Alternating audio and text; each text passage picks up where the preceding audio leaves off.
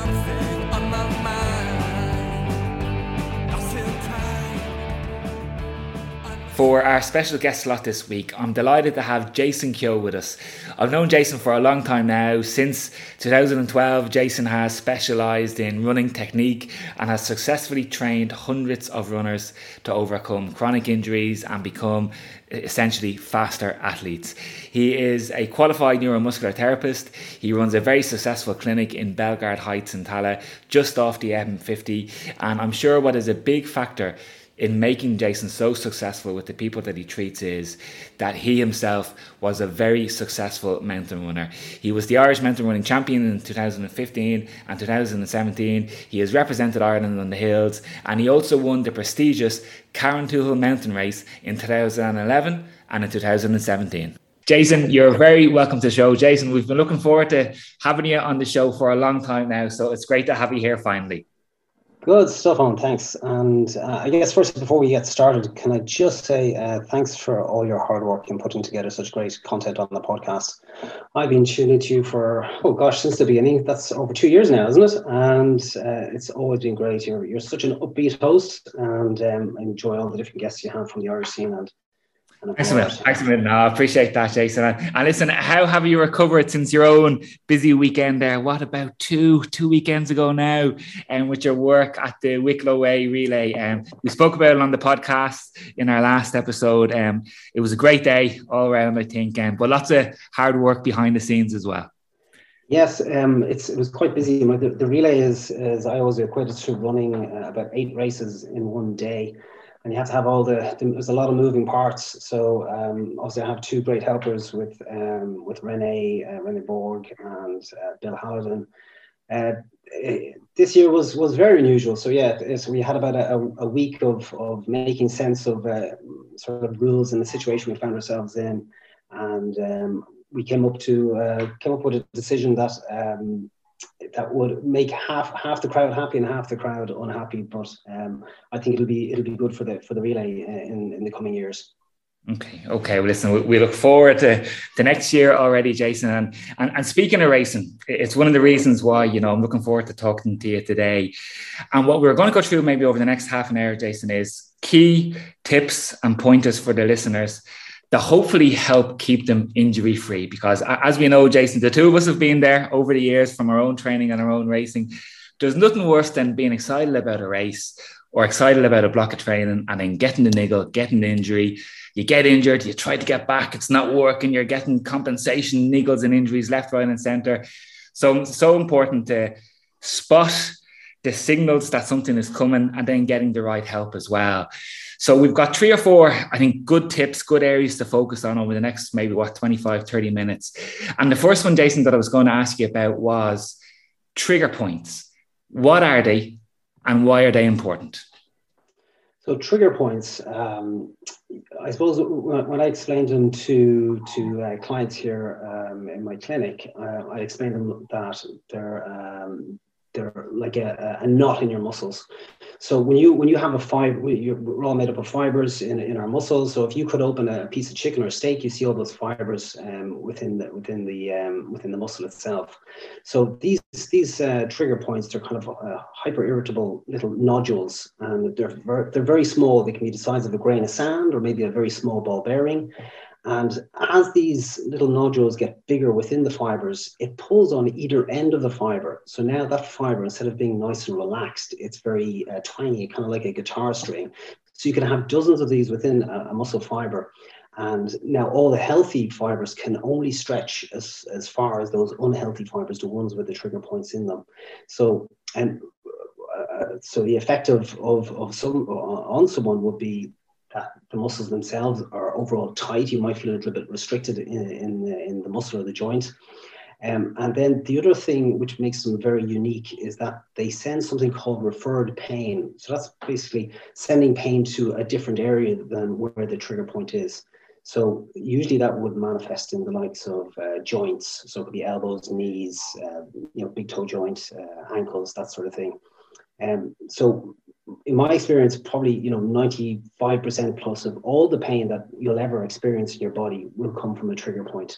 And it's something that I'm quite passionate about, because when I treat them here in the clinic, we just get phenomenal results, and it's kept me on the road during times of lots of niggles in my own running. Yeah. And Jason, when do we need to say, call somebody like yourself in and book an appointment? When do we need to get out the roller? Like, is it as soon as we feel a bit of tension on a calf muscle or around the ankle area? Should we stop running straight away? Or is it, I know every injury now, every little niggle can be different, but just general pointers, Jason, do we need to go straight away to yourself, or can we say do work at home with tennis balls, with some hand massage work on these trigger points? Is there any overall guidance that we can apply? Yeah, so I think once you kind of understand what trigger points are and how to find them, then it's quite easy to either release them yourself or to give yourself good relief. So I'd always recommend that someone has the likes of a hard ball, like a hockey ball, or maybe a stiff foam roller.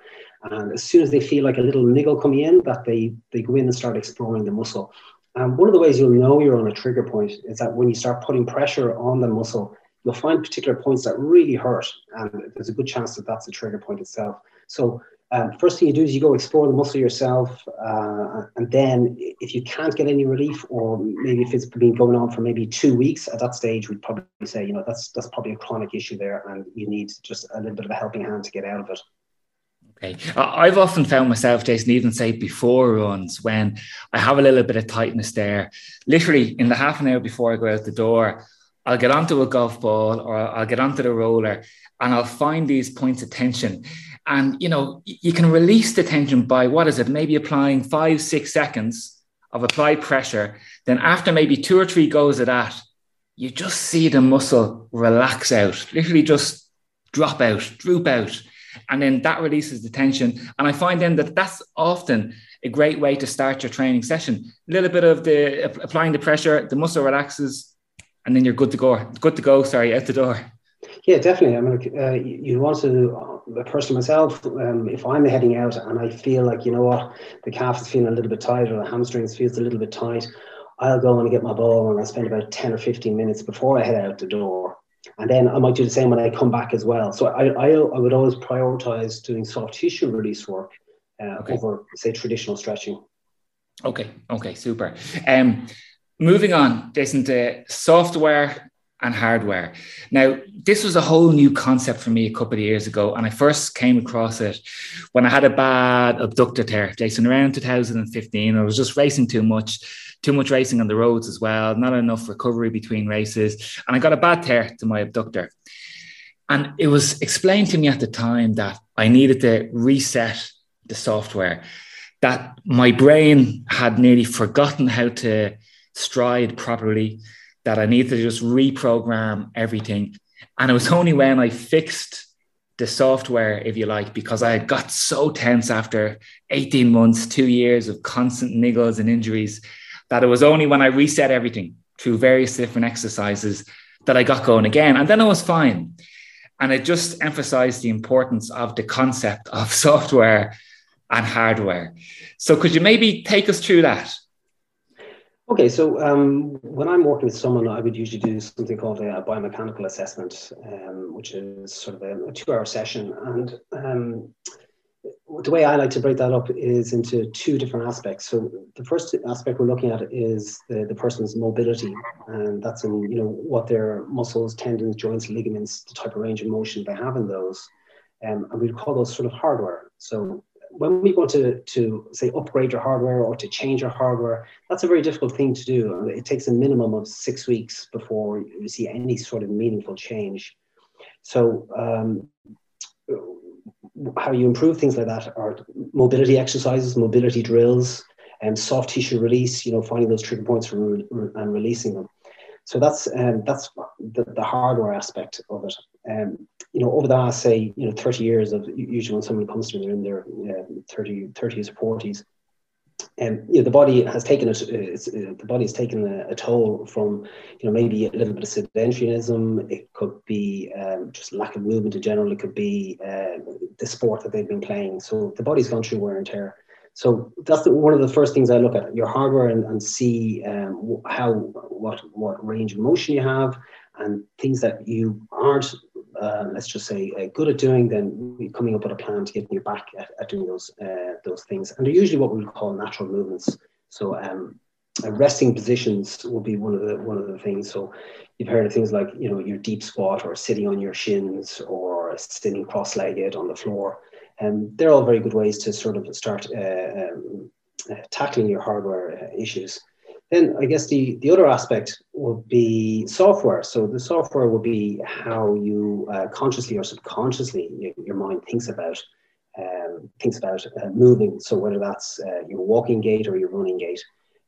Now, when we change software, things like that can happen very quickly. So I've changed people their software within less than a minute, which is a few different types of coaching cues. So, do X, do Y, do Z, and next of all, those changes happen nearly instantaneous, and we can see that they're moving different. Yeah. On the software, Jason, what are those X, Ys, and Zs? Are they leaning forward slightly? Are they dropping the shoulders? What are, say, the two or three simple things that we can all try and apply straight away? So we usually divide running technique into kind of 3 or 4 different areas. The first one, which a lot of people will be familiar with, is posture. So posture can be what you perceive to be good posture. A lot of people walk around thinking they have good posture, but then when they see themselves on camera or in a mirror, they realize quite quickly, oh, actually, it's not as good as I thought it was. So posture is one of those things. Now, are you interested in little cues right now, or do you want to do that? Yeah, Jason. Yeah, go for it. Yeah, like little things that we can all maybe try and work on as we go out training over the next couple of days. Like, I know a big one that we've all probably read about is cadence, and this magic number of 180 steps per minute. And I've often wondered about it, Jason. Now, I know it's a good number to aspire to, but would I be right in saying that it's not a magic bullet either? It's not that if we get to 180 beats per minute, we're not going to be injury free forever and ever, nor do we need to get obsessed with 180. There'll be different parts of a run where we might be at 160. Maybe towards the end of a race in a sprint finish, we might be at 190. So is that 180? That's more just of a guidance, or tell me if I'm wrong. Should we be at 180 strictly for every minute as we're running? So there's a bit of a spectrum there. So it's been shown kind of 173 steps per minute to 183 steps per minute. That's the spectrum there. And sometimes that can depend on your height as well, because we've got longer levers the taller you are. Generally, when I'm retraining someone, we'd get them to aspire to that 180 steps per minute. And then they would train at that for a while. And you'd use the likes of a metronome, or all the modern watches now have cadence built into them, and maybe even a metronome built into it. So you can have that displaying live, and you can check it afterwards. And when you kind of stick to it quite strictly at the beginning, it can take about 6 weeks for that change to kind of set in.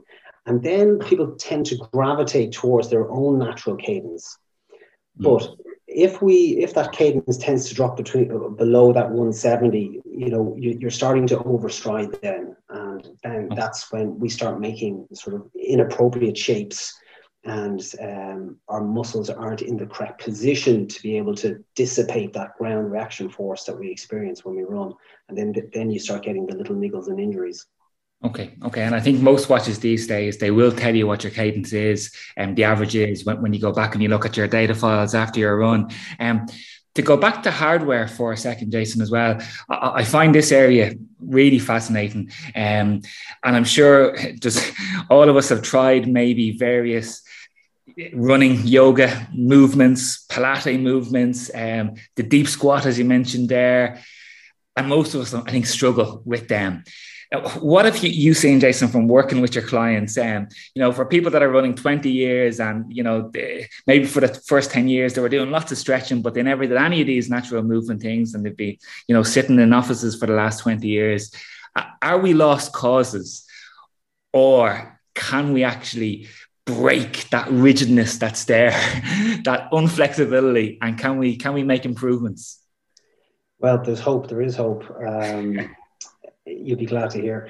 It's one of those things when you're working on mobility. It's one of these things, and it's the same with soft tissue release work. Whatever you put into it is what you get out of it. And in my experience, the people that have done the best with it are the guys that have spent a lot of time trying to practice it. And it's one of those things that said, whatever amount of time you put into it, you'll reap the rewards, tenfold when it comes out. Okay. So it's just a matter of sticking with it. And I know even what I try and do myself, Jason, is again, before and after runs, if I have time, I'll try and, I'll stick on the Pilates running video and I'll try and go through the exercises. Some of them I can do, some of them I can't. But I think it is just so important just to keep on top of it and just to try and keep breaking down that rigidness. And maybe you'll never get full flexibility there, but I think isn't it better just to be trying to do it and to try to keep the body flexible rather than looking for perfection? Yeah, exactly. But look, another thing is, a lot of people beat themselves up about saying, "Oh, I have to do more stretching. I should be doing more stretching." And it's nearly when they come into me here, it's like a confession. I don't do stretching, and it just gives me a little giggle because I'm saying to myself, I'm like, who has time for stretching? I certainly don't have time to be doing 20 minutes a day of stretching. So one of the best things I can advise someone to do is to get off their couch, spend time sitting on a hard floor. When you sit on a hard floor, you move your bones in a way that the muscles have no choice but to stretch naturally and elongate.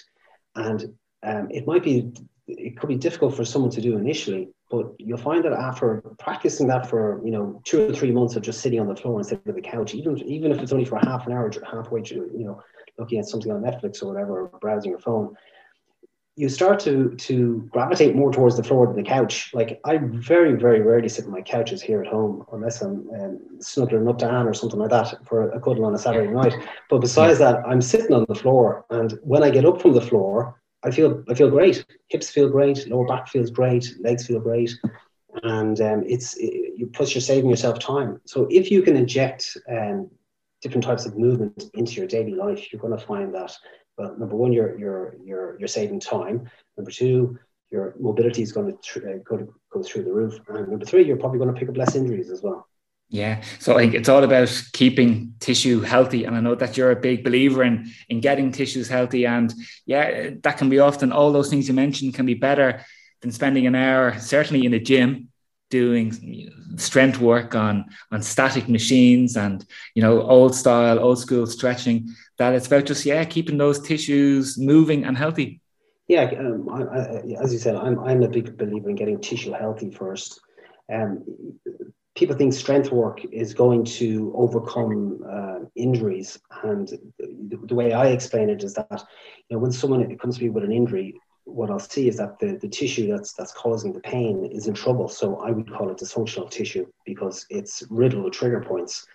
Now, if you have tissue which is full of these trigger points, and then you start to try and strengthen these muscles, strengthen the glutes or strengthen the quads or whatever it is, you find then, and if you do a really, really good job of that, so you follow your instructions to the letter, at the end of the process, you're going to have, yes, a very strong muscle, but it's still going to be dysfunctional because those trigger points still remain there. So you'll have a strong dysfunctional muscle by the time you finish with it. My approach is I get the tissue back healthy first. That's what I think athletes should focus on. Look for your trigger points, release them yourself. If you can't do it yourself, go to someone who's familiar with trigger points. Then once the pain goes away, you'll either likely not bother to do your strength work, but I think everyone should do a bit. And then you go off and you do all your strength work because you're going to be working from a healthy muscle then. So you'll have, by the end of it, you'll have a healthy, strong muscle instead of a healthy or a strong dysfunctional muscle. And that's my approach that gives good success. And I think one of the techniques that you use to get tissues healthy again, it's the myofascial trigger point dry needling. And maybe, Jason, could you explain to us what that involves? It's different than, I think, acupuncture. It's different than the TENS, the electrical nerve stimulation. So if somebody does have a muscle injury, they go to you and you're going to start the dry needling process with them. Could you maybe talk us through what is it and how and why it works so well? Okay. Yes, there's many different types of dry needling, which has the label dry needling, but you'll find that there's many varieties of it, and each one can be quite different. So traditionally, you would have had Chinese acupuncture, which is all about qi energy and meridian lines and getting qi flowing back through muscles. And yes, that can be good. And like it wouldn't be around for over 2,000 years if there wasn't good results with it, or at least some good results with it. So with the dry needling I do, it's I just use one acupuncture needle. So same acupuncture needles, they're very, very thin monofilament needle. You'd fit about 20 of them within a hypodermic injection needle where you've taken blood or you've got an injection.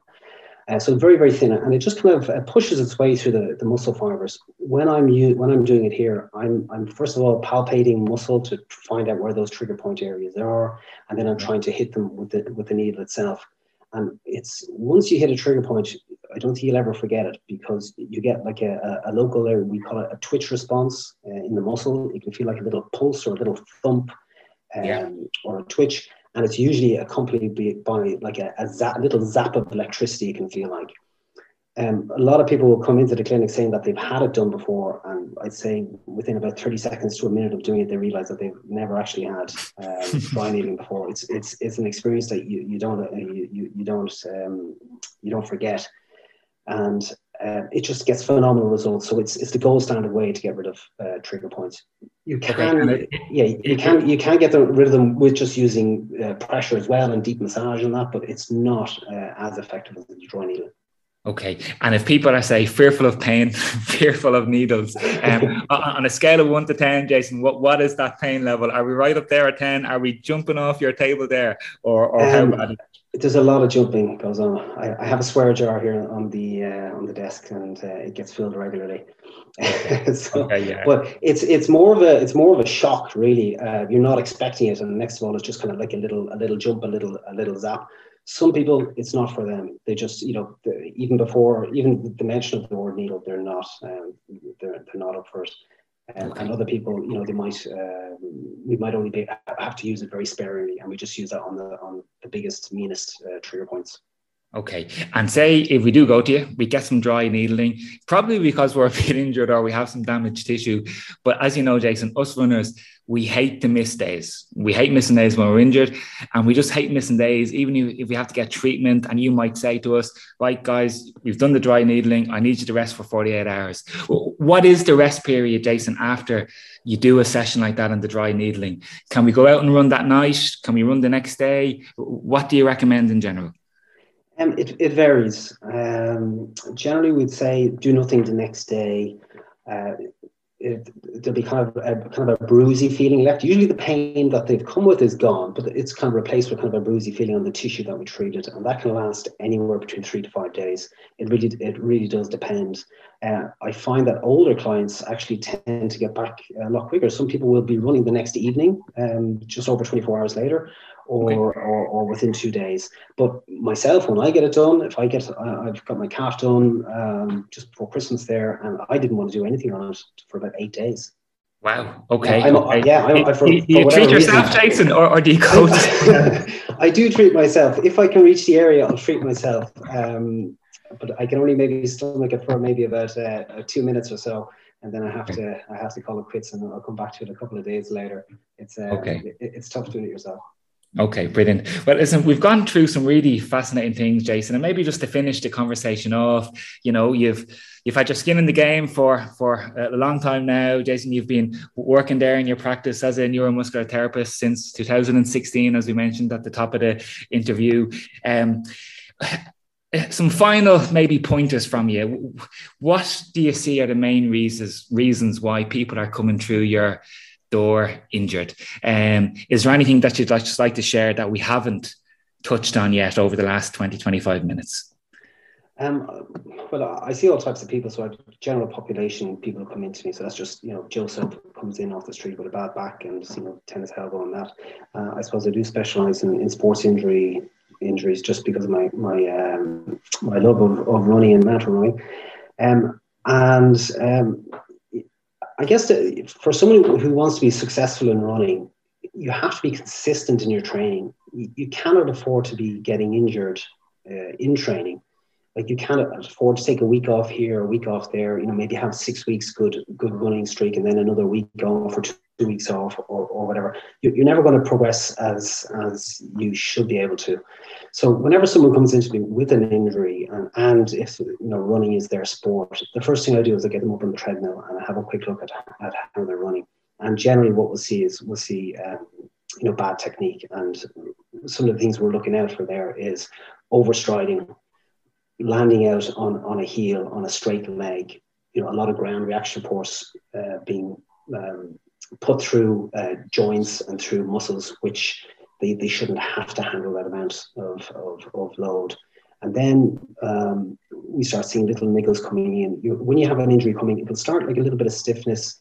And that's just your body saying, I don't really like what you're doing to me here. And if you keep going, I'm going to have to, give you a full-blown injury here. Like, your brain doesn't realize that you can go down to the Swift Care clinic to get fixed.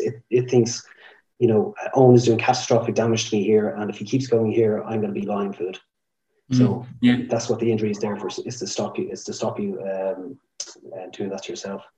Okay, and just maybe a little bit left field, Jason, have you seen any negative impact in terms of the amount of injuries people get since the Magic shoes have come in over the last 3 or 4 years or so? I'm sure a lot of your clients use them, especially with the Dublin Marathon every October back home. Have you seen a reduction or an increase in injuries? To be honest, I haven't seen someone come in to saying that, or that they're using them and they're picking up injuries that they never had before. But from what I've seen with my own eyes is that I've seen that if your technique is anyway unsound, and if you put more cushioning underneath your feet, you're going to make bigger mistakes. Okay, and a lot of those newer shoes are they're really like platform shoes. You remember from the 60s? They're so tall, and if you are landing in a way, heavily supinating or heavily pronating or whatever it is, you get more twisting and that going on in the lower leg. Like, I ran behind people, and I'm nearly wincing every time I see them land, because the whole foot rotates in a certain way, and instead of coming up and down nicely like a spring. So you've got to be careful. And I think when you wear shoes like that, you've got to be quite skillful in how you run, or you just use them maybe for race day. So that's sort of what I'm seeing just anecdotally. Yeah, because I think the return of energy from them is so strong and so immense that you really do need to have control there with your stride. Although what I have heard though is the recovery time is a lot quicker. Yeah. I hear people are good to go running, pretty much, they're after a race, they don't feel as beat up, which is a good thing, I guess. Yeah, sure there's no going back. The horse is bolted, as they say, with the shoes. So we'll see if they make some good ones for the mountains and for the trails, Jason. Listen, Jason, it's been a pleasure to talk to you today. Thanks a million for that. If anybody wants to book an appointment with you, they can get you on jktherapy.ie. You're based in Belgard Heights there in Tala. Jason, what's it like to get an appointment with you now? Are you flat out? Or if somebody has a bit of a niggle, a bit of an injury, if they get in touch with you, when can they see you? Yeah, it's quite busy here, kind of a victim of my own success in some ways. So if you're a new client to come in, it does take about 2 or 3 weeks to get an appointment, which is, I suppose, a good complaint in ways. But just give me a bit of notice, and I'm sure we can get you in, or maybe if we have a cancellation, maybe we can put you on the list there. Okay, brilliant. Wilson, Jason, I've seen your work for many years now. I've spoken to people that have got, for example, the biomechanical assessments done, and I've seen the document that you produced for them, and it's very comprehensive, and there's lots of fantastic photographs of yourself in that document as well, doing all those brilliant poses and brilliant deep squats and so on. And as I said, you have your skin in the game for a long time now. So Jason, thanks a mil, and I look forward to talking to you again. That's great, On. Listen, thanks, and best of luck with the rest of the podcast. Okay, thanks for that, Jason. Thanks. Take care. Bye-bye. Bye-bye.